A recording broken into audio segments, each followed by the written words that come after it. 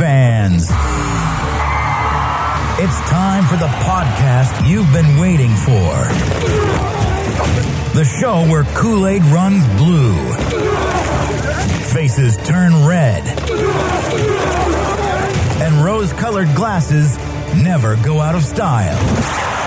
This is the Detroit Lions Podcast. Your Detroit Lions and Reddit connection. And now, two guys who've discovered that making toast in the bathtub just hits different. Chris and the Riz. Hey, howdy ho, Lions fans. Welcome to the Detroit Lions Podcast, episode 442. This is Detroit Lions Take Two in a Row. It's the official Detroit Lions podcast for Reddit. I am your dashing host, Chris, and with me is my good friend and glorious co-host, Jeff, the Riz. And how you doing, brother? It's good to be with you again. You scared me. Yes. Let's hope it stays. Reruns for everyone. All right, let's talk about it. We got a big show today. We're going to review the Bears games. There's a lot of good stuff to talk about there. There's some injury news. And not all bad. Finally, there's some good news on that side. A little bit of thinking about the draft. We've got some stuff to talk to you about that. Let's talk about Dan Campbell, what he's doing with the team. We'll look ahead to the New York Giants and a whole lot more. We're balls deep in your Detroit Lions forum. Great show lined up. Riz, you ready to go, my man? Let's do it. Let's kick this off and break it down. All right.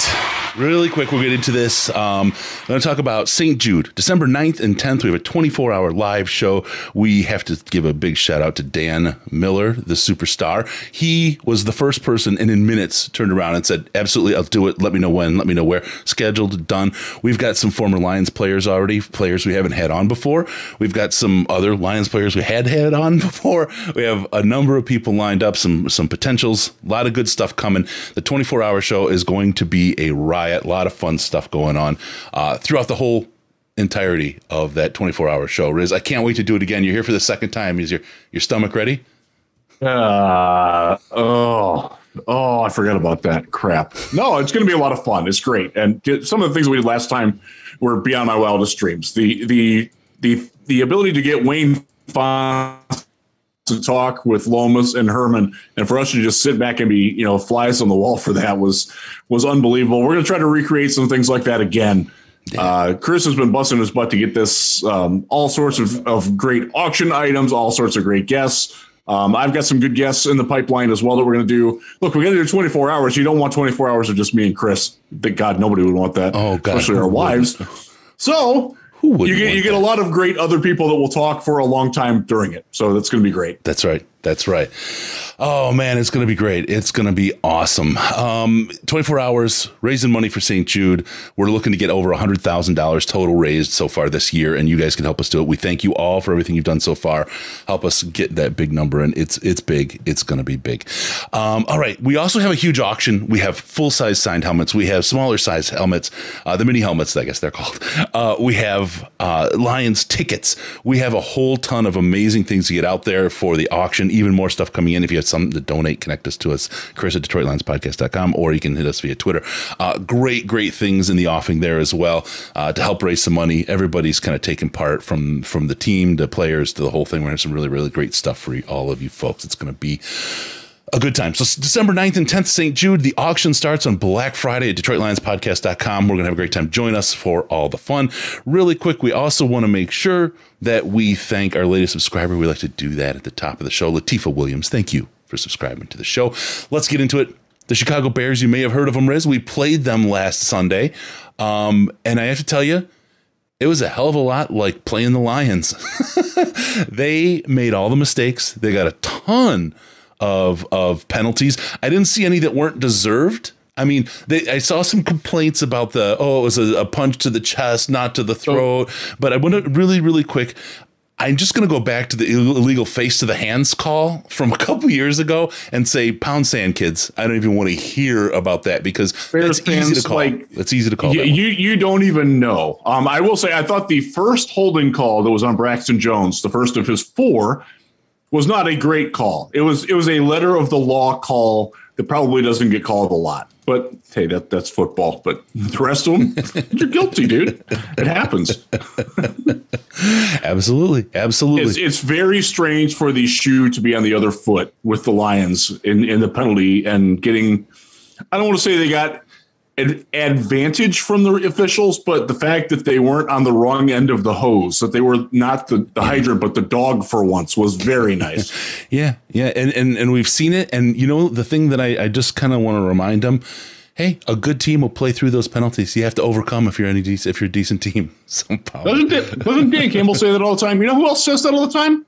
John Harbaugh. He's a pretty good coach. You know who else says that all the time? Yeah. Bill Belichick. He's a pretty good coach. Yeah. You got to learn to play through the adversity. Yep, absolutely. And I thought the Lions did a better job of handling adversity than the Bears did. And that's a very pleasant surprise, and I love it. Yes. All right. Let's see. We got a lot going on here. Boo.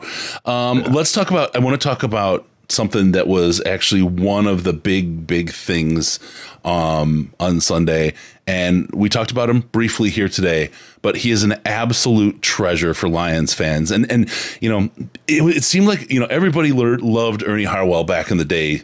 When he was calling the games for Detroit. Still today, his voice is iconic. It's just amazing.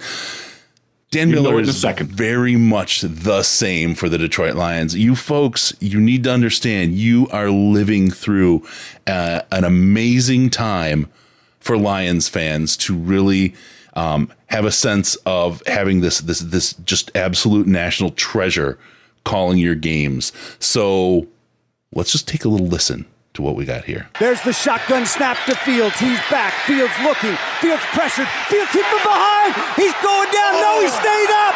Fields, no, he's going down. Get him down. Get him down. Sacked. 3 tries. 3rd time was the charm. Julian Okwara finally took him down. Oh my goodness, I've never seen anything like that before. In your life have you seen anything like this, kid? He stayed up. He stayed up. Then they took him down, and the Lions, with 59 seconds to go, can put a nail in this game right here. Victory formation, Goff to a knee. That's it. Game over. There you go. The man, the magic, Dan Miller. He's not only a great guy, but I just want everyone to recognize how lucky they are to be living through the Dan Miller era. Kidding. I've listened to that probably 5 times. So just before we started recording this, we're recording this on Wednesday night. I watched the Lions behind the scenes with Danny Rogers. I forget what the show's called. That's pretty sad. But they played it and they highlighted it, and I'm like, man, you could just play that on loop over and over again. The genuine astonishment, that Dan has when Fields escapes and makes such an incredible play, and then the Lions stay with it and eventually get him down. That's keep your Gus Johnson. Give me Dan Miller. Yeah, absolutely. All right, here we go. Let's get into it. We've got a lot more to talk about. Let's talk about this is great topical right now based on what's going on in the chat. Do you remember when we traded our best player? Which one? To a division rival. Maybe that'll help.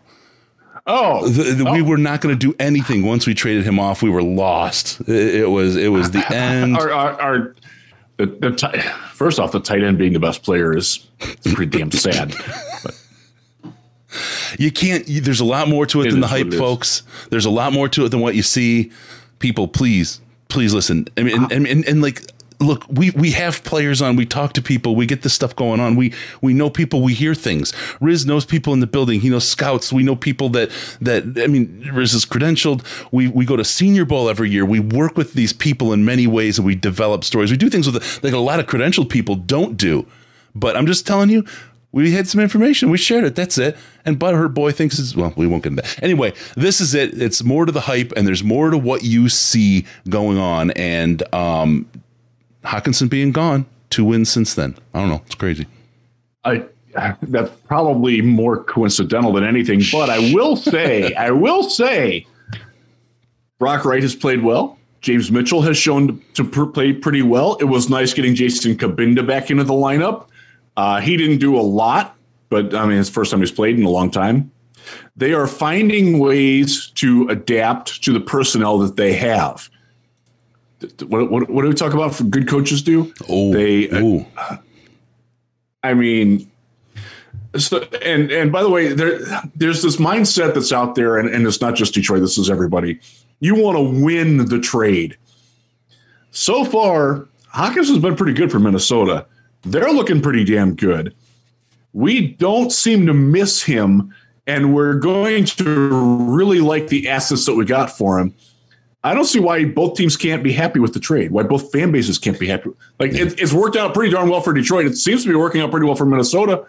That's the whole point of trades, isn't it? Yeah. Like, not to fleece somebody, but to okay, we each team got better on the side of this trade. That's for me, that's a win. And that's the type of thing that fosters trust when Brad Holmes goes to another GM and says, hey, I want to trade you this person, or I'm interested in trading for this person. Yep. And they know he's not going to try to rip him off. They know he's going to be shooting straight. They understand, okay, his motivation is he's trying to help his team, not destroy my team. Like that's a different sort of mindset. And I'm proud of Brad Holmes for being that kind of guy. There is a little bit that they're saddled with, though. He's going to want to get paid. He's going to, and his fifth round money isn't cheap, right? If they take that option, and they're that's $9.4 million is the littlest he'll make next year. Yeah, unless they sign him to a big contract, they can do that, right? And so they are saddling them with a little bit of a weight in the contract space. As we've seen, the tight end did not impede our ability to win or change our ability to win. Let's put it that way. Right. We were able to pull out 2 wins after he's gone. Again, I'm saying there's correlation. I'm not saying there's causation there. So please don't get that wrong. But the reality is that we won 2 games without them. They moved on, and they've got expenses. They're at the cap. They're in cap disaster area. They're going to have some real issues to deal with. We've got some great draft picks to help us that they don't have when they have to start cleaning cap stuff up too. It's just the difference between being a youth movement and then being all in. And I think, you have a new coach, new GM, they're all in with what they've got. And I think they're going to have to sweep the closets out if it doesn't work. And that's what they're looking at. So, that's where we're at. And that's where I think the trade is. And again, it's a tight end. If a tight end is the best player on your team, you've got all kinds of other problems on your offense. Unless you've got like Kelsey, but Kelsey's not the best player in his team. Like Tony Gonzalez, that guy was pretty damn good for a long time. Yeah. Don't think he ever won a Super Bowl though. No, I mean he didn't. Antonio Gates. It's a team game, bro.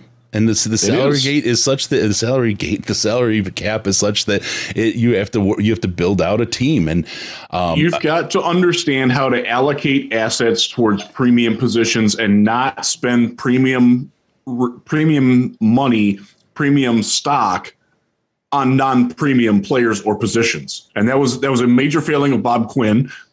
And it's something that I think we're seeing a pretty good understanding of from Brad Holmes and from Mike Disner, who's upstairs on that too, who certainly has a lot to do with the salary cap situation as well. Yep. What is it, since 2010, maybe 2000? Only 3 tight ends have been drafted in the top 10, 2 of them by the Lions. It's not a generally accepted principle of drafting. So it is what it is. We got some value out of it and we moved on. And like, if you want to look at it, like it was mentioned earlier about Brandon said, we talked about the Stafford trade. Everyone's like, we got fleeced. We lost that trade. You know what? This year it's started looking different. They won in last year. Absolutely. But what we've been saying all along is it's overtime. What did we actually lose last year without Stafford? We didn't lose anything. Actually, we did not lose anything. And in the end, the long run, we're going to gain a great deal out of it. They got what they wanted right away. They won last year, what they wanted to win. Good for them. Not working out so great this year. Their pick is better than ours, even though we have the same record. It's incredible, but it's working out over time, right? And they still have the oldest team in the league. They are in major cap problems. Cooper Kupp's not coming back anytime soon. They're on their 3rd left tackle and their fifth right guard of the season. And Matthew Stafford is out there playing with maybe some level of concussion and maybe playing this week. and no Cooper Kupp. I mean, things are unwinding fast over there. It's tough, but hey, man, they got their win, and that was the goal of the trade, was for them to get a Super Bowl.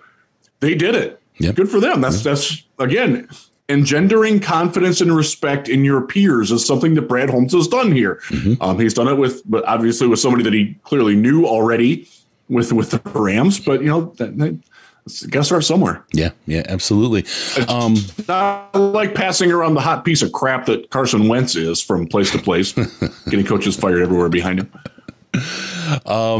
A question, Chris, you said that Goff and Hawk didn't like each other. Was it the hospital pause and TJ not blocking worth a damn? I don't have the details on why, but I can feel that. I think really what it is Hawk.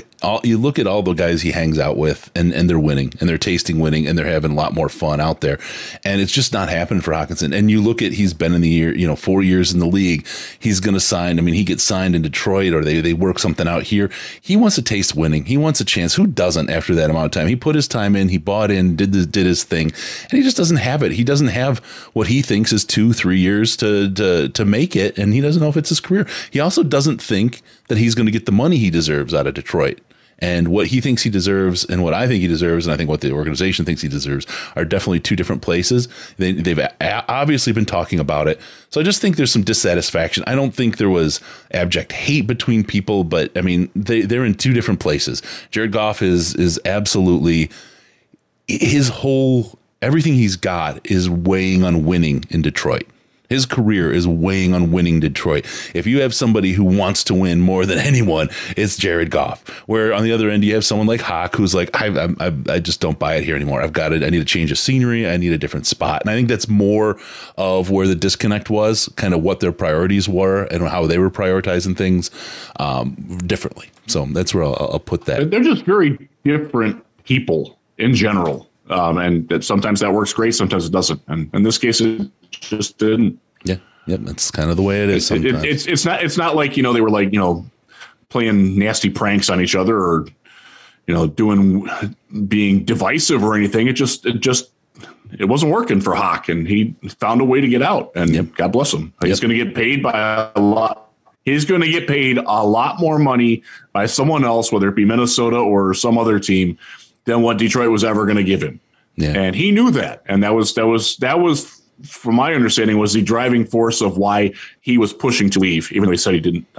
And like everything, the Lions have been so classy in how people have been, fired or let go or traded or whatever. I think everybody just wants to win and move on without the drama. It doesn't do a player any good to be in this tough, dramatic situation, right? It drags you down and takes you out of where your focus should be. So that's really kind of the story there. Once upon a time, the Lions wound up with Damon Harrison in a very similar situation from the Giants. Yeah, to put the shoe on the other foot. Yep, and that worked out pretty well for about a year for Detroit, and then it didn't. Sorry, Snacks, I love you, but man, you fell off a cliff, dude. Yeah, for sure. So always a lot to it. Most of the stuff is measured over time, and the thing I'll say about Hawk is, he's easily likable guy for fans. There's a lot of hype around him, but a lot of people never really looked at it and saw his numbers are basically Eric Ebron numbers. They're almost identical after the same number of receptions. So if you think he's the best part of the offense, you might be missing some important statistics there. Moving on, there's a guy out there on the field against Chicago, a guy that a lot of people wrote off, and they've crawled back in their caves or changed their names or aren't talking anymore.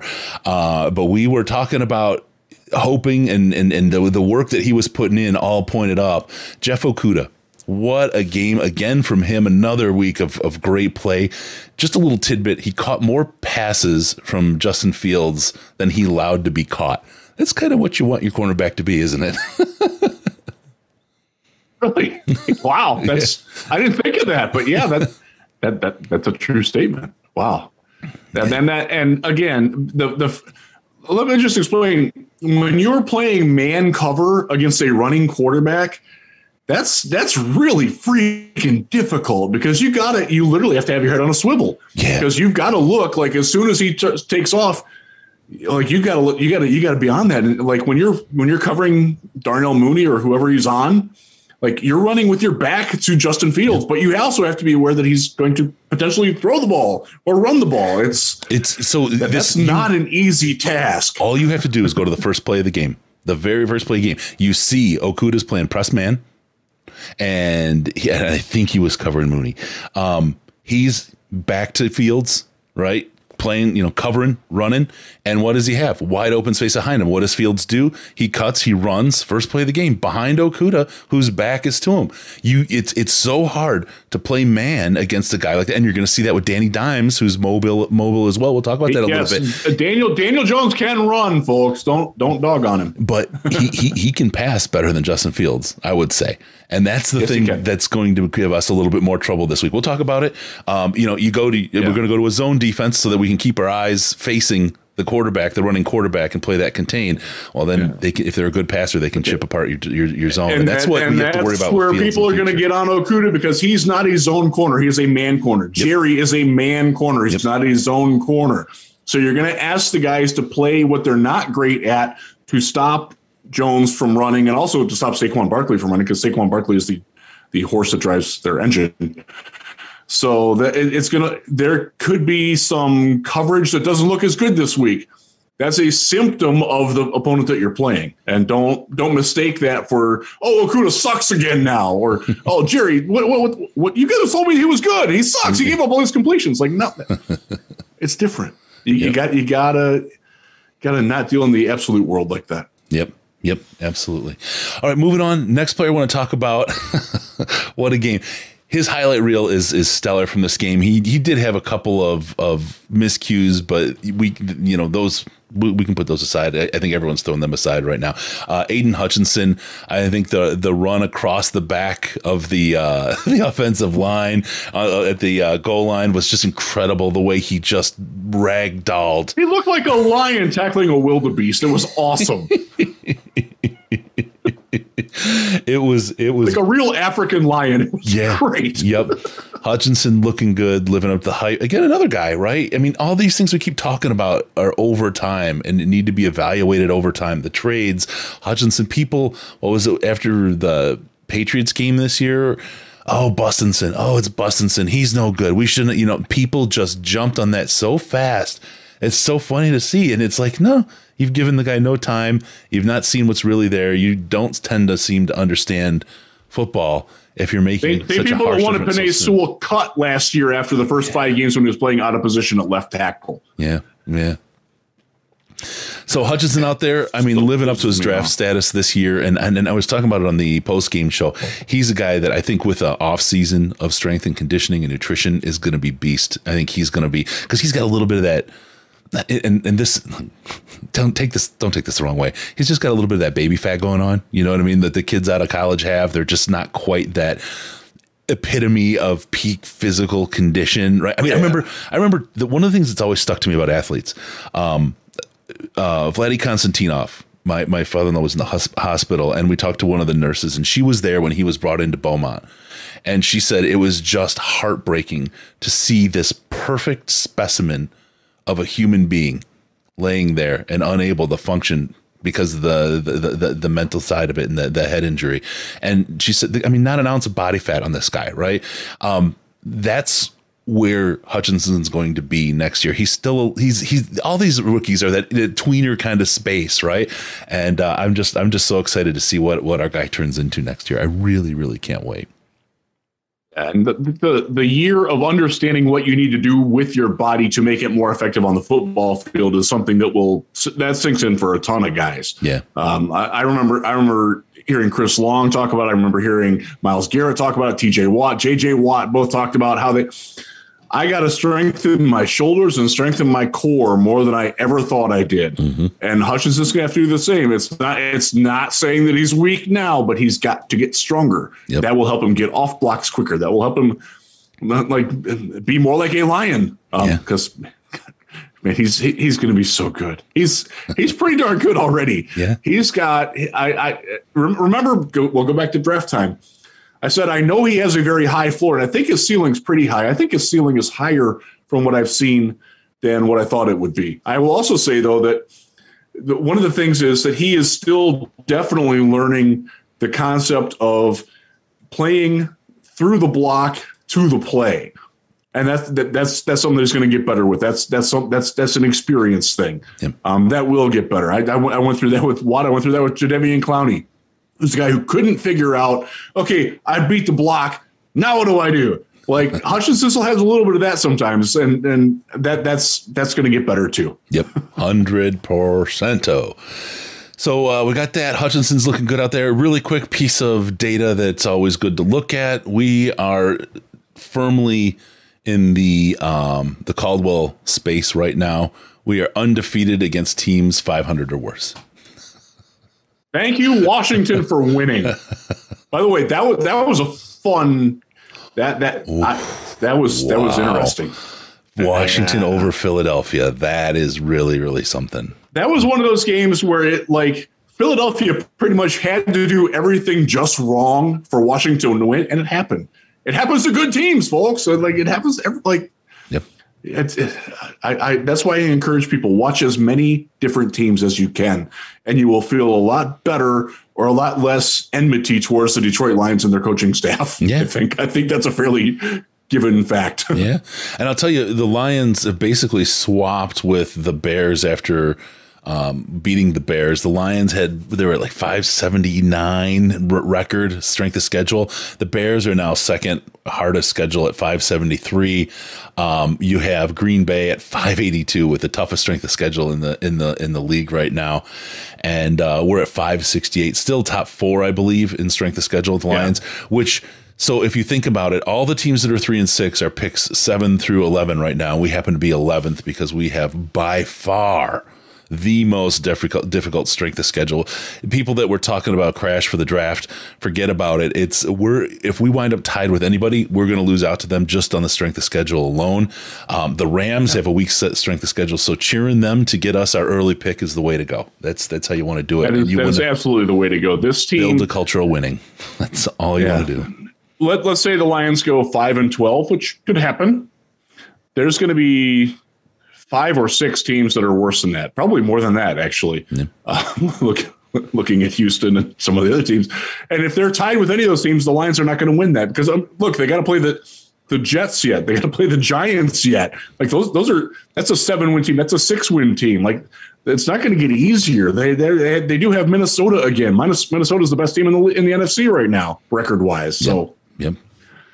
Yeah, that strength of schedule is going to kill the tiebreakers, and the way that works, by the way, they flip it. So like you don't in the first round, the lowest strength of schedule gets the higher pick. Mm-hmm. So they pick 7th. Yeah, because they lost. The Lions move up each time. So like in the 4th round, if there's 4 teams that are tied, they would get the first of that, and it would flip around. That's how that works. Yeah, and it makes sense because if you lost to worse teams, you were technically a worse team yourself. So it makes sense as to how the tiebreakers work, and it's probably the best way to do it. It just hurts us. And what's so just maddening about it is how bad the line. I mean, we had the 2nd overall pick in the NFL, and up until last week, we had the 2nd hardest strength of schedule in the NFL. That's not how they try to build it. I mean, when you play your opposing divisions, you play the last play. The place that you were in is the strength of the teams you play, which makes sense then that Green Bay would have a high difficulty strength of schedule. Makes no sense that the Lions are. It's just the way that Seattle came from out of nowhere. Yeah, and Washington being, I mean, they're 5-5. They're not bad, and we beat them. Yeah, absolutely. All right. So the last thing I want to talk about, I'm going to keep talking about this because this was something that folks were really just hammering on, and timeouts and clock management. It was so refreshing to watch the timeout from the Bears be questioned and no clock management questions from the Lions happen at all this week on the thing. Again, Coach Campbell continues to improve. This is a thing over time. Watch things over time. People after the Patriots game, I mean, it was just like, the busing thing. It was like they're out and Dan, and you'll see it if you look at our old the show notes and the descriptions for the shows on the YouTube. You see, we talked about like this is kind of a must win for Dan people are going to start turning, because you just know how the sense of the fan base is. And it was good to see Sheila come out and Brad come out and them come out as a leadership team together like that. And we're seeing, hey, there's more to this than what people thought at that point in time. Let it run out, see what we have here, see how the coach and the team stick together. And we'll get into injuries here. As this plays out, there may be, I don't know if it's planned, but there may be something going on here that definitely works in the Lions' favor. Tactile Puma, he put in a good one before we move on to injuries really quick. Do you see those Bears fans that pushed the Lions fan down the stairs? Yeah, I would not. My eyes would get drier actually if I saw them go die in a grease fire. To be honest, what a crappy thing to do. I mean, that's the thing about. I've talked to a lot of people. Colin's one who goes to away games all the time. Chicago is like one of the worst places. The Meathead is the name for Bears fans. They're a group of dopes who haven't had a good team in ages. It's not just. I'll relate an experience I had. I went to a Bulls game. I'm a Cleveland Cavaliers fan. This is before LeBron, by the way. This is the year before LeBron. The Cavs were god awful. The Bulls were too, for that matter. I got spit on. I got whacked in the back of the head, and I had nachos thrown at me. While in like the second quarter, for like no reason, like I'm wearing a Zydrunas Ilgauskas jersey, like I have enough problems on my own. Like I'm here to watch a basketball game. Like, come on, I know my team sucks, dude. It's cool, and it wasn't just one guy either. So I've never liked going to Chicago, which is sad because when I go to college football games there, I've been in Northwestern, I've been in Illinois. I love it. They're great, and it's not good. Yeah. What a crap town, and they have this arrogance about them. But as Detroit continues on the upswing and Chicago winds up in the gutter, we'll see how that rolls. All right, let's talk about injury news. Good stuff. Romeo Okwara, clock is running. We're good injury news. Yeah. Good injury news. He is coming back. I have to announce it. We'll have a signed mini helmet from Romeo Okwara in our auction, as a matter of fact. This was very quietly. This rolled around earlier in the season. There was a lot of real tough questions about him, and it's not moving. I think Romeo coming back. This is really, really good news, and I'm certain, based on the cautiousness in which they are bringing players back, that this is not a rush back situation. I feel like we're going to find that Romeo is truly ready to go. It's been almost 14 months. So he had been working hard. That's something that we've tried to relay, even though I have been very pessimistic on his chances to return. But God bless him, man. He is fighting his way back. And that's a credit to him, man. Like, this is a 3-6 team. I know we've won 2 in a row, but you're still looking up at probably not going to win many playoff games in Detroit this year. And the fact that he's still fighting and trying to get back, that says a lot about about Romeo Okwara's character. Yeah. And the fact that it's taken him so long. It would have been easy for him. And a lot of people accuse him of taking the easy way out. Yep. And because it's funny. So I was tipped off by somebody yesterday that there would be somebody's clock starting today. So it's a 21-day clock started today. When you return to practice, you have 21 days to either be activated or put on the shelf for the rest of the year. And I instantly thought of JMO.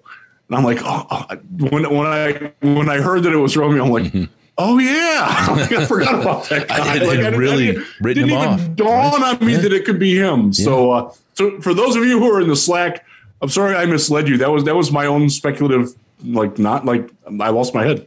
My bad. Yeah. No, and I love the cautiousness. I mean, and when I say we had written him off, it wasn't we had written him off as no good, but for the year, it just didn't sound good. Like he was making progress.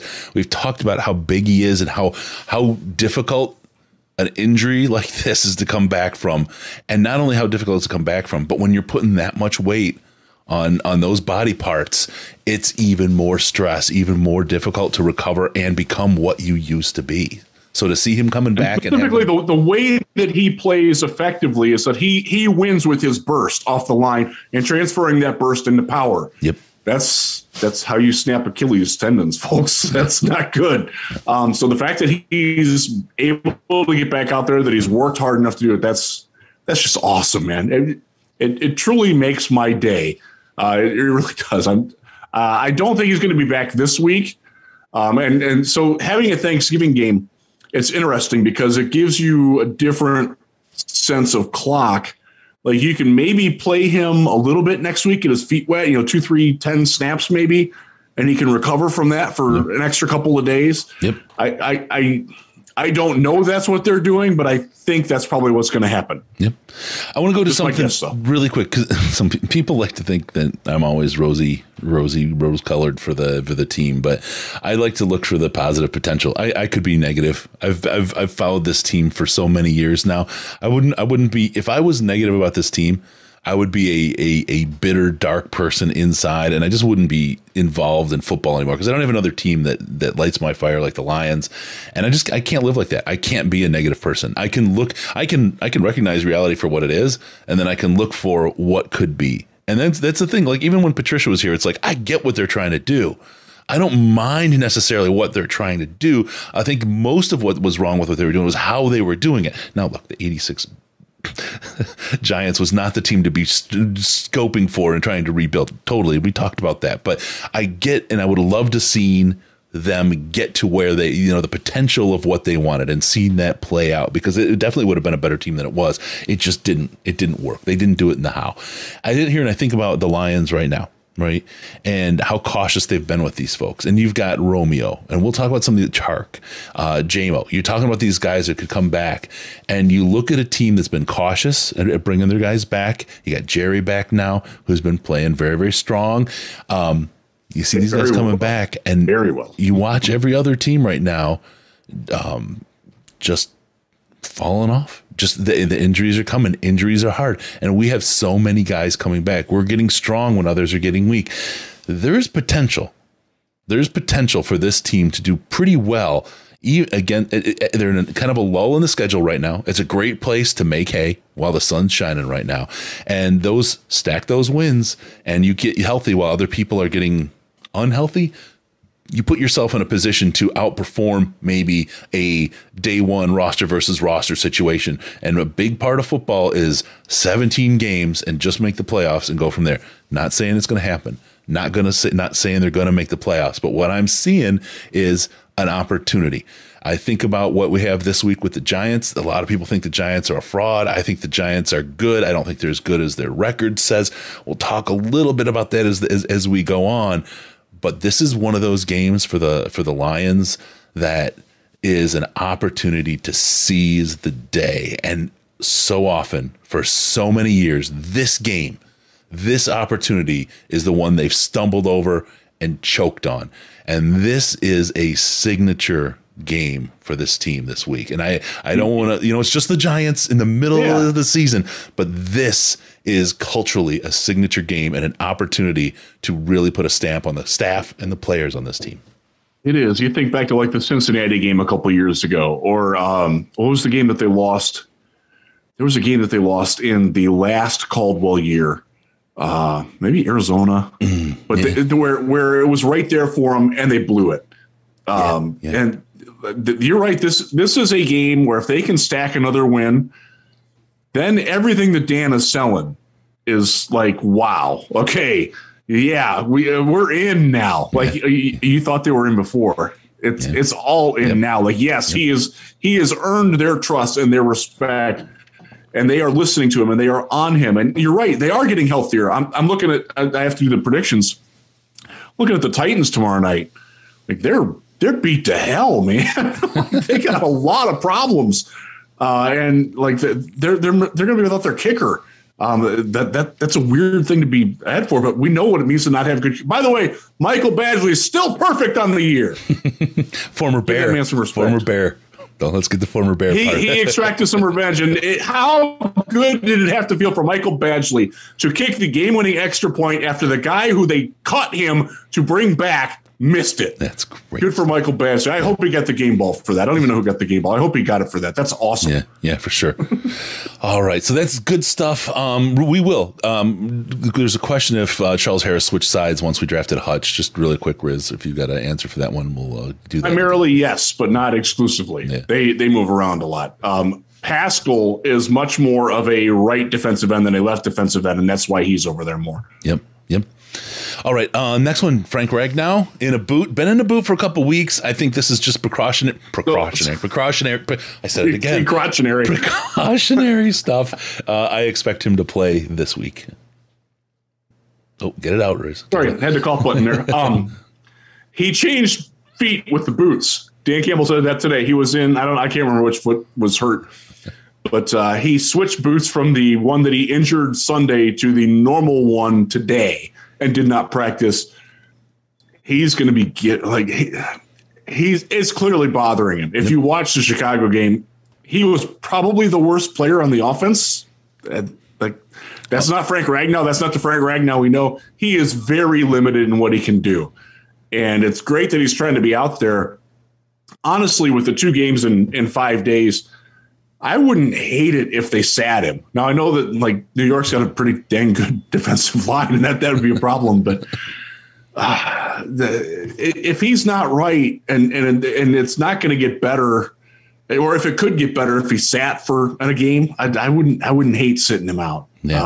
I know it doesn't help the Lions win, but he's not right, and it's showing, and that's tough, man, because he's so freaking good. Yeah. Like when he's healthy, he's one of the 3 best centers in football, bar none. Absolutely, 100%. And he's not playing there right now, and it's not because he's not trying. It's because he's physically incapable of it, and that's frustrating. Yeah.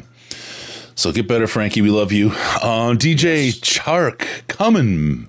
Well, his clock has started. He's running. His clock started today. Yes. And little birdie told me that he could be. I wouldn't expect him this week. I would definitely expect him against Buffalo. That was the word that I got. Interesting. So we'll see. You can hold me to that. It was given to me very confidently. I'll put it that way. Here's where I'm going to go with that. And if I'm sitting there in the coach's office making decisions, I think he doesn't play now. And if we beat the Giants, we see him against Buffalo. If we don't beat the Giants, I think he rests one more against Buffalo. I think that's how it plays out. That's as I think about it, because I think this Giants game is going to mean a lot for how the rest of the season goes and how we play. And that Buffalo team looks just almost unbeatable at this point. Such a tough opponent. They're having some issues though. Like Josh Allen. So first off, the team. Remember when the Lions couldn't score in the second half? Yeah. Buffalo hasn't scored a touchdown in the second half of their last 5 games. Like, they're not what they were. Now, Josh Allen could turn that around very quickly, and he's playing with the elbow issue. Yep. Maybe that gets fixed, but they've had some injury issues of their own. They're not the juggernaut. They went from 1st to 3rd in the AFC East in a span of about 4 hours on Sunday. It's so crazy. They really did. That happened. Yeah. Oh, my God, that's crazy. So, Chark, the Giants game, though, because you've got to get NFC wins. If you're looking for a playoff potential, and that's what the Lions are still doing, I don't think that's realistic, but okay, I'll play along. You got to beat NFC teams more than you got to beat AFC teams. AFC teams are gravy. NFC teams are where you really got to make it up. Yep. Yeah, 100%. Brandon, do you think Josh Allen's going to be able to play Thanksgiving Day that UCL is a pitcher's injury? I hope he throws a whole lot of balls on Sunday. That's all I can say. I just hope. So they're playing at home against Cleveland, and there's supposed to be 2 to 3 feet of snow from Saturday night through the end of the game Sunday. Like, it's like if you've ever experienced thunder snow, which I've only done a couple times. Yeah. It's wild and crazy, and that's exactly what's in the forecast. So that's going to be a weird game to watch, and how they come out of that. Like, that doesn't prepare them whatsoever to play against the Lions. So I'm kind of happy about that too. Yep. Just joined, but where can I get a Jerry jersey, Chris? From Duncan. These nuts. Yeah. I would just say watch the auction starting on Black Friday or slightly after it may pop up. You may even be able to get one with a signature on it. We'll see what happens. Auction St. Jude, all proceeds go to St. Jude, helping sick kids. Let's do that. All right. You might sign it in front of you. Who knows? Jameson Williams. Clock is a ticking. Boom, boom, boom. Riz, we're going to see him this week, right? No, we're not. Dan Campbell said December. It's what today's the, let me look. Today's 16th. 16th. 16th. So we got 14 days. I never can tell what must have 30 and 31 days. I know September has 31. I know October has 31. That's it. February mostly has 28. Like I should know these things, but I don't. Yeah, it's still 2 weeks out. The Dan doubled down on that timeline again today that they're probably. He was ambiguous enough that there was some speculation that they could start the clock next week. That's not what I got out of it, but I could be wrong. I don't think they're starting it until after they come back from that extended weekend. And then you can get him, and as soon as he gets some chemistry with Goff, he can play.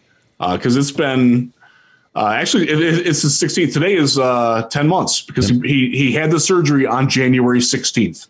Yep. So however long that is, that's 10 months, right? Yeah. 11, 10 to 10. Yeah. Okay. Yeah. 10 months to the day. So there you go. Hey, really quick, while everyone's here, we do this once a show. I have to do it. Hit that like button while you're here if you don't mind. It's free. It's quick. You can do it. You're watching the show anyway. You just hit the button. It's good to go. It helps us out a whole lot.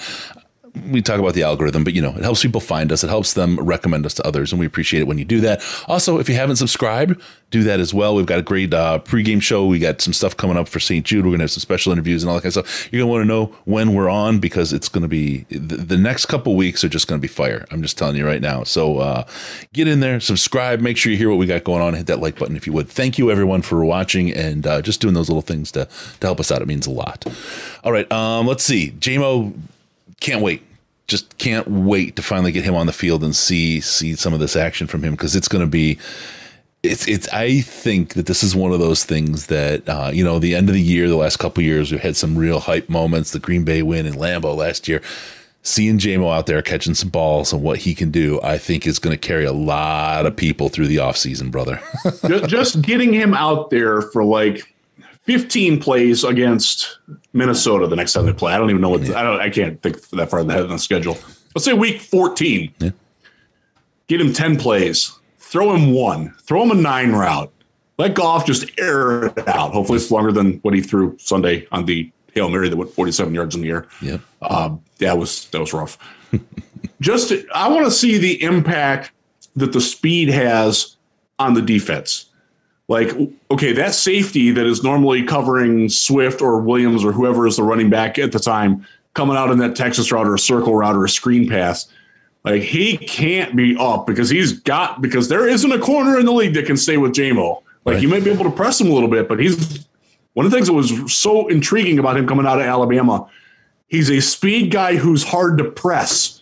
Deshaun Jackson was like that. Yep. And he's a hell of a lot better than Deshaun Jackson. So I'm very excited to see like how the ripple effects of the defenses are.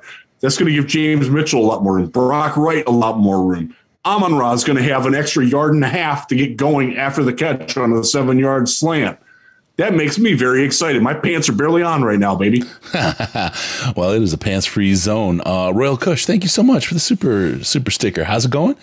It's going really well, man. Thank you for asking. I hope it's going really well for you as well. Okay, so there we go. Let's get really quick to the draft order. We talked about that a little bit. Excited, Chris. I'm so excited. I'm happy. Oh, we didn't even talk about our rock and coverage this year for the. We'll get to that. We're not there yet. Let's just really early, right? Just talk about. Don't give all the secrets away. Draft news, draft order. Let's go Rams. Put the tank commander Stafford in the seat. Let's go. Right? I mean, right now it looks like we are drafting 8th. Cooper Kupp is out, and he is out for a while. I don't know that they'll bring him back this season. Burns me on a couple of bets I got on DraftKings, but okay, whatever. I'm willing to give it up. It burns me also Stafford not being out there. I have him as leading the league in interceptions, and he's not out there to throw interceptions for me this last week. And he's still there. He's not throwing interceptions. That's what I'm talking about. No, he's not. But they fall into 8th right. Without Kupp. I mean, he is their number one weapon on offense. This is going to end with the decimated offensive line. Our draft pick, they're absolutely flipped from what we thought they would have been. If you want to talk in August 10th of this year, and you would have said where the Lions draft pick's going to be, they would absolutely be flipped right now. And even, I mean, people would be saying 31, 32 for the Rams pick and probably top 10 for the Lions, right? And holy cow, what a shift this is. So they are 3-6. They play the Saints in New Orleans this week. They can win that one. Even if Stafford is limited, like they still have, their defense is still in fairly good shape. They haven't given up a crap ton of points, but their offensive totals, man, 9, 10, 24, 14, 13, 17. They're playing at New Orleans. Then they go to Kansas City. Then they play Seattle. Seattle is a lot better than them. They get the Raiders. They go to Green Bay. Green Bay's not losing at home in a game like that, not with the refs on their side. Denver, best defense in the league. Worst offense in the league, but best defense in the league. That's going to be tough. Then they're playing the SoFi Bowl against the Chargers, and then they're at Seattle to end. There's maybe 3 wins on that schedule. Yeah. Maybe. Yeah. With the dilapidated health state they're in. Obviously, if everybody's healthy, that's a different story, but they're not. They have the worst run offense in the league. They don't even try half the time. Mm-hmm. They're precarious, man. I'm not going to weep for them, but it's like it sucks when you're the defending Super Bowl champs and you're 3-6 and you're looking at probably being very heavy underdogs in 2 of your next 3 games. Yeah. Yeah. I'm like, they're going to be home dogs to Seattle. Who would have thought that at the beginning of the year? Yeah. Yeah. No. And the thing is, all the talk about McVay sticking on, they have a core of players that they really, really want to hold on to. And that they, once that core was done, they were going to break up. I'm telling you, just based on Kelly Stafford's podcast and what she's been saying, I'm not super, super strong thinking that Staff's going to play a whole lot more. Maybe not even next year, because and I'm not saying she's wrong about the severity of CTE and brain injuries, right? I'm not saying she's wrong at all, but she's absolutely put her foot down about that and is absolutely terrified of what that means for her man. She loves the man for real, right? I mean, you got a situation where she doesn't want him hurt, and he is hurt, and in the bad way. And there's going to be some long conversations. And I'm going to tell you, McVay, if he loses Matthew Stafford and has no first round picks, I think that storybook's going to close a lot earlier than people had thought it would. End of the story. I had not thought about Kelly Stafford in a very long time. I'm sorry. I'm sorry. Zeka, if only the Panthers accept, I'll try to do it in English this time. If only the Panthers accepted that trade for Burns, the Rams would be done as a franchise. Absolutely. Oh my God, it would be just back burner done. So I would not think that they're in great shape now. And thank you, Zeka, for the super chat. I don't think that they're going to be like who's worse than them? Chicago might be. Maybe. I don't know. Fields is sort of doing things. Carolina's worse. Yep. I think as we progress, I think one of Atlanta or New Orleans will wind up being worse than them. Yep. I mean, Washington's competitive. They're getting healthier too. Mm-hmm. Like they're getting Chase Young back this week. They're playing Houston this week. By the way, they go from playing the best team in the league in Philadelphia to the worst team in the league in Houston. Let's see if they can survive that. That's a trap. They always call that one a trap game. Yeah. Staff seems like a guy who could walk away for his wife and kids' well-being. It might happen. And that's from Full Metal Savage. And Kyle Schumann, she's also a brain cancer survivor. And it's easy to forget that. I mean, not for her, I'm sure, but that's huge. I mean, if you think about why she's so passionate about that, right? You get it. She's felt that she's faced the fear directly herself. And I'm just telling you, it may unwind. And look, I'll tell you, my family's more important than my job, right? I'd unwind that for it, and I can't imagine that they wouldn't. They're set. They're absolutely set from a financial perspective. There's no reason to put him at that kind of risk. So the Rams watch is absolutely on point now, and if they think that that's going to come unwound, I'm guaranteeing you they want draft picks the best that they can get. If it isn't, it's not going to be the first rounder that they get, but the rest of those picks are definitely up the charts. The worse they do. All right. Do you think the Lions or the Rams are going to wind up with a worse record?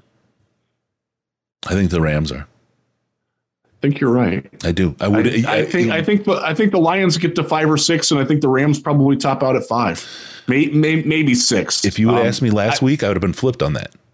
Yeah, but with the injury to Matthew and this win from the Lions, I absolutely think losing Cup. I mean, Allen Robinson just hasn't worked out, and a lot of us, myself included, wanted him in Detroit. You know what? Maybe it is him. Maybe it's not all the quarterbacks. Maybe I don't know what it is, but it just hasn't worked out for that dude. He's very talented, but it doesn't work. Yeah. Oh, thank you, Eric. I'm looking cute tonight.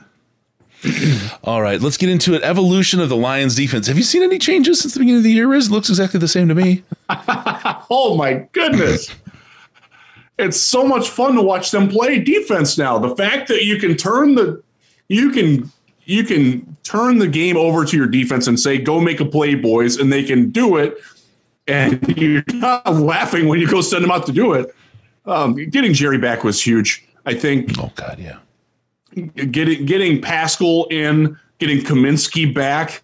Kaminsky again. He doesn't show up in the stat sheet hardly at all. He is so good for the linebackers behind him. It's not a coincidence that Alex Anzalone is playing the best football of his career now that John Kaminsky is back into the game, because Kaminsky understands how to not just take the block away, but angle the hole so Anzalone can see and can attack. And Rodrigo should be back this week. Yep. He was full of practice today with the elbow injuries. He's going to be wearing the brace, but he'll be out there. Rodrigo's instincts behind that Motor City Wrangler can continue to improve. Like it's getting better. Like the health, it really is making it. If Romeo comes back, I mean that means Pascal and Hutchinson don't have to play 85% of the snaps together again. It really is getting so much better with the health. And obviously, Deshaun Elliott going out last week was a bit of a bummer. He's in the concussion protocol. We'll see if he comes back. But man, the confidence that they have in one another in playing off themselves and being healthy, it shows. And I think the message that was sent by firing Aubrey Pleasant, look, they loved that guy. They really did. Not just the players, but the coaches. And it was a necessary move that they had to make, and it's paid off. It's unfortunate that it had to happen that way. It seems like he's landed on his feet okay. Well, but they're not playing on the eggshells that you saw them anymore. No. And you saw them like, okay, I got to play perfect. I can't lose any one step. Like they're playing more relaxed and more confident, and that's such a better way to be. Yeah. And I see Ben Diesel in the chat. Kaminsky was such a great signing. Absolutely. We talked about, losing him, Josh Pascal being out. Levi has been a point of contention, obviously, from his injury and everything going on there. And it was like, we need that pass rush to help the secondary. We need the pass rush to help the secondary. Well, Pascal came back. Kaminsky came back. Right away, the secondary got better as well with Jerry coming back and Okudah just taking it. Okudah, since Jerry's back, has elevated his game as well. Those guys together are just, they're also they put Will Harris in the slot, yep, which is where he's at his best. Mm-hmm, mm-hmm. And he played fairly well against Chicago. Yes, he did. I think he played very well in the game before that. Like, yep, if he's going to stick in the NFL, and I think he probably will, just because he's that kind of guy, he's probably going to be a slot corner, and against a heavy slot corner, that type of guy. And it seems to be working fairly well for him, better than he has anywhere else. He's found his spot. That's helped too. He's found his spot. And there was that between safety and corner kind of thing going on in training camp. And it feels like that slot corner spot he's kind of welded his role there. And that's awesome. We got a question from Duncan. These nuts. How many pies to the face would it take to get Jerry to take one? I'll tell you what, ask him. Throw it up there on Twitter or Insta and throw us in there too, just so I can see it. Ask him. He might. I don't know. I don't know if he will. He's talking about coming on the show and doing some other stuff with us. Awesome dude. I don't know if he'd be up for doing a pie based on how many we get. And I don't know. Let's just put it in. Let's say $5 a pie, and how many of those pies would it take for people to take for Jerry to go take one? That'd be fun. See if you can get him out that way. He loves everybody on social. I mean, if you reach out to him, he does. He comes back. All right, keep going. Interesting, Brandon. That I think the only time I've ever seen the Lions get better when they let a coach go. It's happened twice now. Yeah, that's interesting. Really quick before we move on from the evolution of the defense, was there anything else, Riz, that you wanted to hit? I'm so excited to see how that's changed, and it's happened as our offense has started to stall a little bit, and it's a little bit it seems like they always get better wherever Dan's looking. If you notice that, so it'll be nice to see maybe if Dan can do the crazy eyes from the two sides and look at both of them. I don't know. We'll see how it goes. Anything left on the defense piece, Riz, before we move on? My cold medicine's worn off, so no, I don't know. Okay. Don Burr, if we beat the Giants, I'm running down my block with only my underwear on. Why go with the underwear? Why go so? It's time. Go pants free, baby. All right, let's go into Dan Campbell's messaging working. I mean, and this is the thing. Again, if you think back to after the Patriots game, the world was crumbling around Dan Campbell. Fans, everybody was just unhappy with where Dan was. They were calling him a joke. They were really calling him out and calling it over. And now you see something different. Those folks have kind of crawled back under their rock. You're starting to see Dan's piece working. You saw Sheila come out and stand up for him. You saw Brad. You saw some look, this is our leadership team. This is what we're doing. We believe what we're doing. We understand that it's a long journey. People have said Detroit doesn't have the stomach for a rebuild, for a real one. And here we are. It looks like we're turning a bit of a corner. Again, this Giants game is just a signature game. It's so important. But with all this going on, I just want to turn everyone's heads to go overlook at the Raiders locker room right now and tell me that Dan Campbell's messaging is not on point. They're a mess, dude. I just think that it's so great that Dan preached the message. Just keep doing what you're doing. We're so close. We're there. I understand it's frustrating, but if you keep doing it, like, we don't have to press, we don't have to try harder. We just got to keep doing what we're doing, and good things will happen. And it's happened 2 weeks in a row. Yeah. And the reward for that is it's got to feel great for Dan. I don't think he's going to come out and gloat about it, but he was right. And his players saw that he was right. And, eventually the other team's going to make those mistakes that we've been making. Yep. And we're going to make less of them because we're understanding better of what we are. And we saw it this week. And that is so important. Absolutely. We saw it this week. Yep. We saw him take advantage of a rookie coach a little bit. Mm-hmm. And that's the Dan's got to go crowd has definitely quieted down. Look, he needed to get better at clock management, yep, at play calling decisions. Guess what? He has. Yep. If you're gonna hold his feet to that fire, then put some aloe, put some lotion on those bad boys when he does pull them out and does what you want him to do. Give him that credit. Yeah, that's all I'm going to ask you to do. And is he flawless? Hell no. He's still got room to grow. He knows that. He's growing. He's getting better. But the fact that they're winning and that message is getting reinforced, that's only going to help him. Yep. I think one of the things that, and we talked about it, and again, it's in the show notes. You go back and look at our show descriptions from ahead of the Patriots game, and now we kind of watched this and predicted this to come and predicted it to happen. And we knew people were going to turn without the wins, and people wanted the wins. And the thing we wanted to see, that we as a show and as hosts wanted to see from Dan Campbell, was continued growth. We know we have a youth movement. We know we have a bunch of young guys who are learning and going to grow and make mistakes along the way. We also, as fans, have to be wise enough to understand that our coach is a rookie coach. He had the interim time in Miami, but effectively he's running the whole show. He is a rookie coach. This is his sophomore year. He's got a lot of growth. and he's got to learn, and we're watching that happen. I go back as we talked about from the Bears game, the timeouts and clock management, watching the Bears be questioned about their clock management and their timeout management versus the Lions just 4 weeks ago. It was an absolutely different conversation. There's been a number of very well managed games by Dan Campbell. This is a significant step forward in what he has been as a game manager and how he handles that role. His improvement is there. Perfect? No. But we see that improvement. It's just like our players. We see that improvement. You want the right trajectory. When things start flatlining, that's when people start getting nervous, or when they start going down. And there was a period there where things looked like they were getting kind of flat. And that group didn't give up. They shored up, and now we're seeing that trajectory that we love to see out of them. So, again, this is kind of the theme for the day. Everything over time. You can't snapshot things like the Bears had they snapshotted the blow to into the hands of the face. It was in the chest. Oh, the Trinity Benson. Yeah, Trinity Benson. Yeah. Thank you. If you watch it though, the hand slides up and it does get up into the throat, right? I mean, it is what it is. Was it egregious? No. And it was a bad luck play for Benson.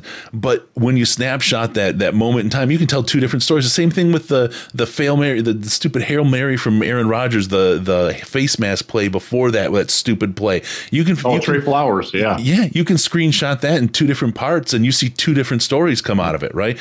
Over time. That's the thing. Watch over time, and then you'll have a better understanding of what the real story is. So keep pounding that. All right, let's talk about Aubrey Pleasant. Heard he has a new job. He is an offensive assistant for the Green Bay Packers. It's a very interesting role for him. So to go back in time, he was a defensive back in college, played a little bit for Washington in the NFL, but his first coaching gig was technically as an offensive quality control coach for Washington. So he does have a little bit of experience there. Look, Dan Campbell meant when he said that I hope that it works out well for Aubrey, but I think we all do. Like, we like the guy. I want to see him succeed, but maybe not this year. Yeah. We got a lot of requests to talk about Swift, and this has been a controversial topic. Yeah. Let's talk about it. And I want to start just what's out there. What's in the public domain? Yeah, we got you. The public domain, if you've heard the coaches talking about DeAndre Swift, is starting really on Hard Knocks, but especially even in the last couple of weeks. If you look at Deuce the day after Ben Johnson was out there on the podium and you listen to what he says, I wouldn't tell you that he's super high on DeAndre Swift right now, and he's pretty open about it. I don't know why. I mean, again, it goes back to Hawk. It's great to have the hype, and it's great to love the player, and there's things that Swift is doing well, but one key ability is availability, and he hasn't had that. There's many plays. Like, there was one play that was shown where that you put out there, the video of him running that crossing route and giving up. The week before, there was 3 plays easily that he just threw himself down and gave up before contact.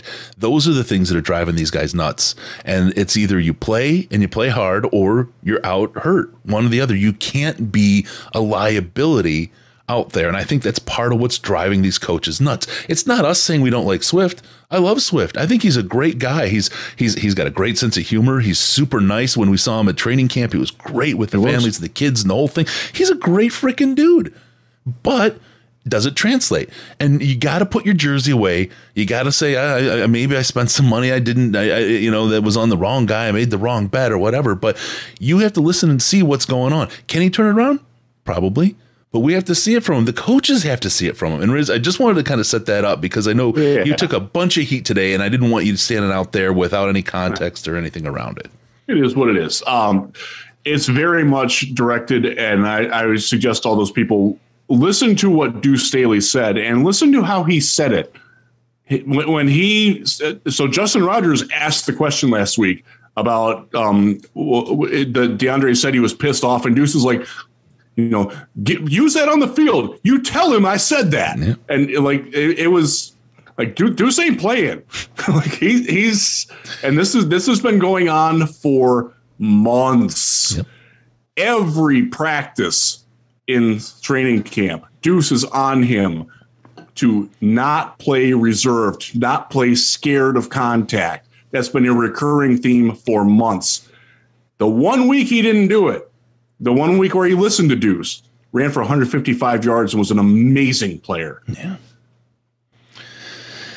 And since then, it's just not. And so in terms of his health, I was told reliably last week, and I will name drop.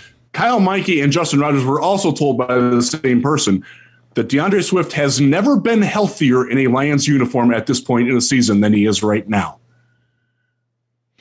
And he's still playing like he's not. And that's unacceptable. You don't need to be inside the building to hear what the coaches are saying. You can watch the press on YouTube from the coaches and get a sense of what's going on. This isn't secret insider information. No, they spent a lot of time on Hard Knocks on this, on Deuce being hard on DeAndre.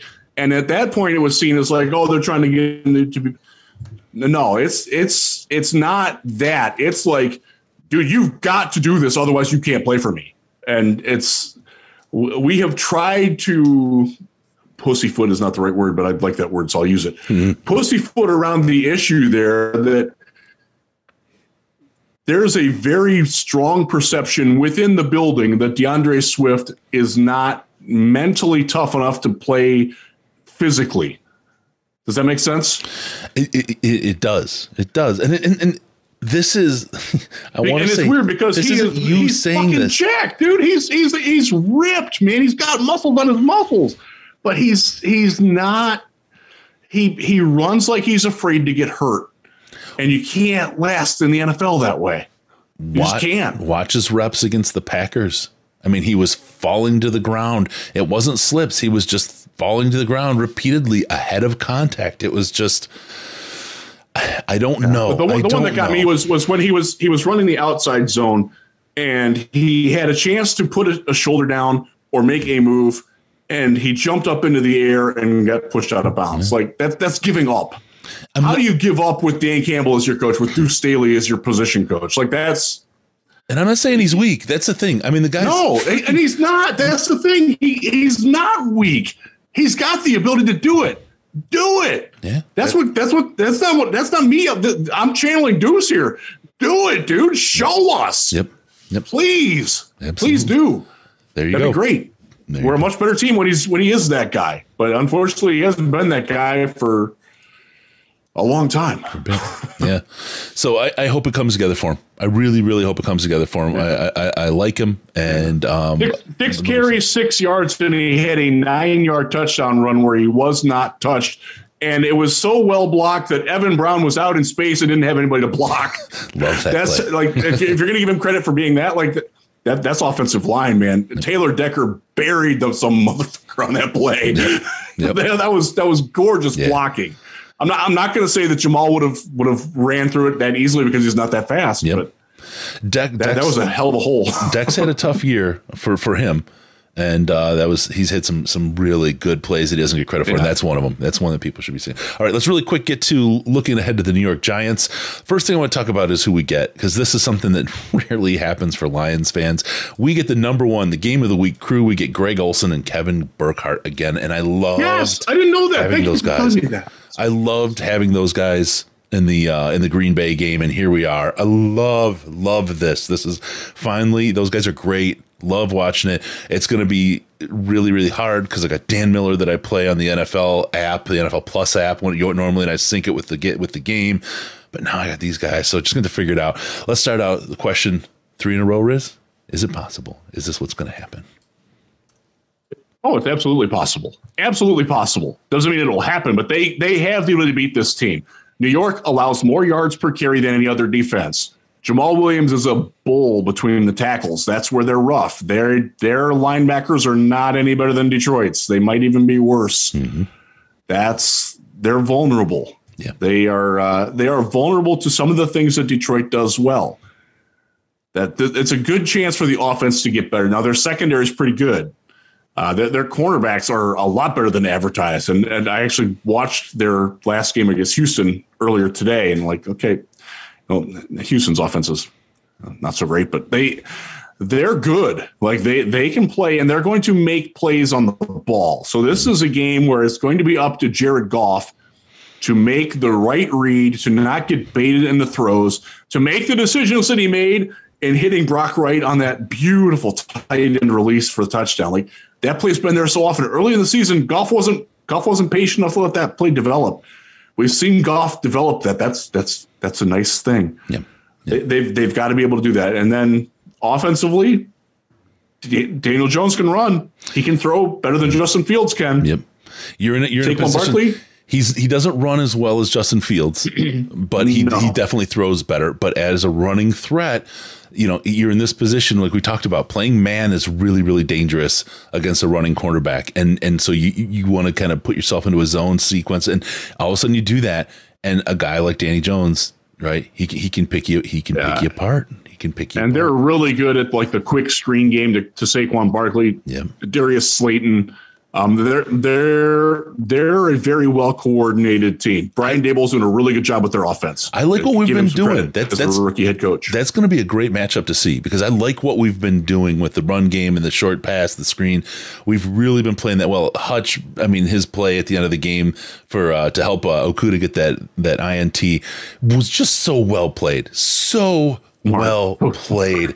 So many times, like 99 out of 100 times you see that play, Hutch is running after Fields every friggin' time and leaving his man wide open, right? It's just, and it's over. He stayed home, he did his job, and Okudah wound up with a pick six out of it. That was absolutely fantastic. This is going to be a great matchup to watch. That middle of the field, the trenches, and the short screen kind of pass. If we can contain that, that's going to do a hell of a lot for the Lions. I think they need to put up 30. And this is where what you were talking about with Jared Goff, I think we're going to need 30 points to win this game. If we can get that, if Goff can get that kind of gas pump chinging when we can win this game. If we can't put the points up, it's going to be a long, long Sunday. Because they are going to score. The Giants have a good offense. Their offensive line's getting better. Like that's a better football team than advertised. Are they 7-2 great? Probably not. Like they're a playoff team. That's pretty clear. They have some talent. They're not terribly injury depleted right at the moment. They're not going to be an easy thing. As I wrote in the Football Meteorology that publishes tomorrow at Real GM, I give the Lions a 45% chance of winning this game, and it's on Goff being efficient and not making mistakes, not getting lucky that his god awful throw that got picked off got overturned by penalty. That you can't hope for that in this one. You can't. This is a game where if you're down 7-3 and you got 4th and goal at the 1, you probably need to go for it. Probably don't want to kick the field goal in this one. Yeah. And that's, those of you who know me know that that's like, it's hard for me to say that, but that's like, you probably need to get the touchdown in this one because it's going to be that kind of a game. Yeah. That's where I'm at with it. Like the Lions can absolutely win this game. If they play clean football, they got a very good chance to win this game. But if they don't, the Giants are a team that's going to punish you for your mistakes. And that's what we got to be wary of. Yeah, absolutely. Also, you got to get out to Fanatics, get your Lions jerseys. It sounds like some of them are going to have to be replaced here. Go on to fanatics.detroitlionspodcast.com. You can get Lions jerseys, Pistons jerseys, Red Wings, Tigers, your University of Michigan, any team you want. It's all there. It's the official stuff. It's great stuff. Fanatics.detroitlionspodcast.com. A little couple pennies go in our pockets every time you make a purchase there. It's no extra cost to you.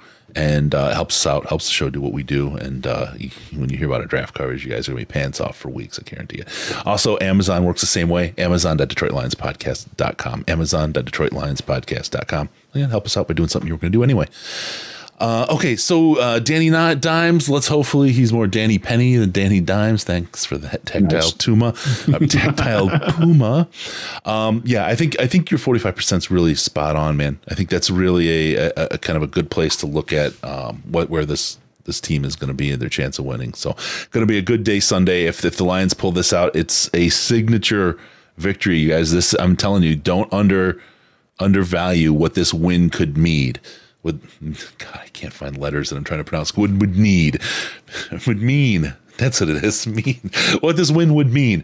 It will mean tons of this team, and will help them a huge deal towards the confidence in this rebuild and building what they want. Royal Kush 123. Thank you for the super chat. 45%. No way I'm throwing nacho cheese on you guys. We're taking the win on Sunday. Riz, you're wearing the cheese. Maybe we could do that as an incentive.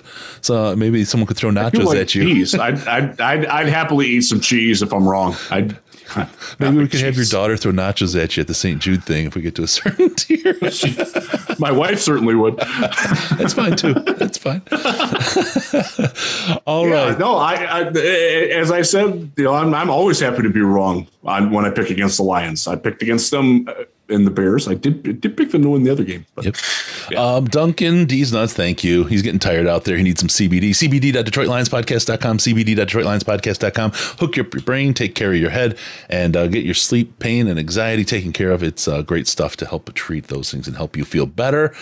And remember, don't forget about us on Patreon. Patreon.com/Detroit Lions Podcast. Patreon.com/Detroit Lions Podcast. For as little as $5 a month, you get access to the Slack chat, the most intelligent Lions chat on the internet, and it has a good bit of insider dirt for you guys. They just made a weird thing out of me, too. Thanks, Greg. Yes, I saw it. That's hilarious. Slack's a great place to hang out. Great people and great. It really is. On it's and fun. off season time. And I appreciate the integrity of the argument there. I like that. Ooh, that's a good way to put it. There's real people behind real points that they make. They may not be the same. They may not all agree, but it is all absolutely valuable conversation. So, all right. With that, we also want to say, don't forget to like and subscribe, please. Hit those buttons before you go. Appreciate that, and helps us out a lot. Follow us on Twitter as well at DET Lions Podcast, DET Lions Podcast, and on Lions Wire. Our man Jeff Risen at Jeff Risen, as you see spelled there. Follow him and at DET Lions Podcast. You'll have the most pants-free time you've ever had on Twitter, and everybody loves riding pants-free. Watch Don Burr running down the street if we win this game, pants-free. Give us a call via Skype, Detroit Lions Podcast. All one word, Detroit Lions Podcast, or call us on the Lions line at 929-33-LIONS. It's 929-335-4667. And be sure to go to DetroitLionsPodcast.com. Subscribe to the podcast. Why, Riz? Why would you do that?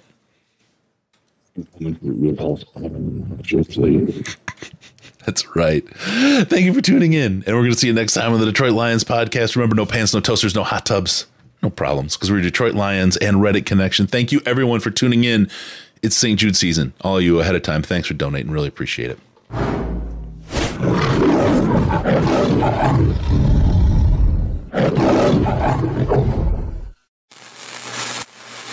Final seconds winding down, and look at that. How big is that? Chris and Case out of time. Pack the bag, start the plane. This show is over. You've had enough of that shit.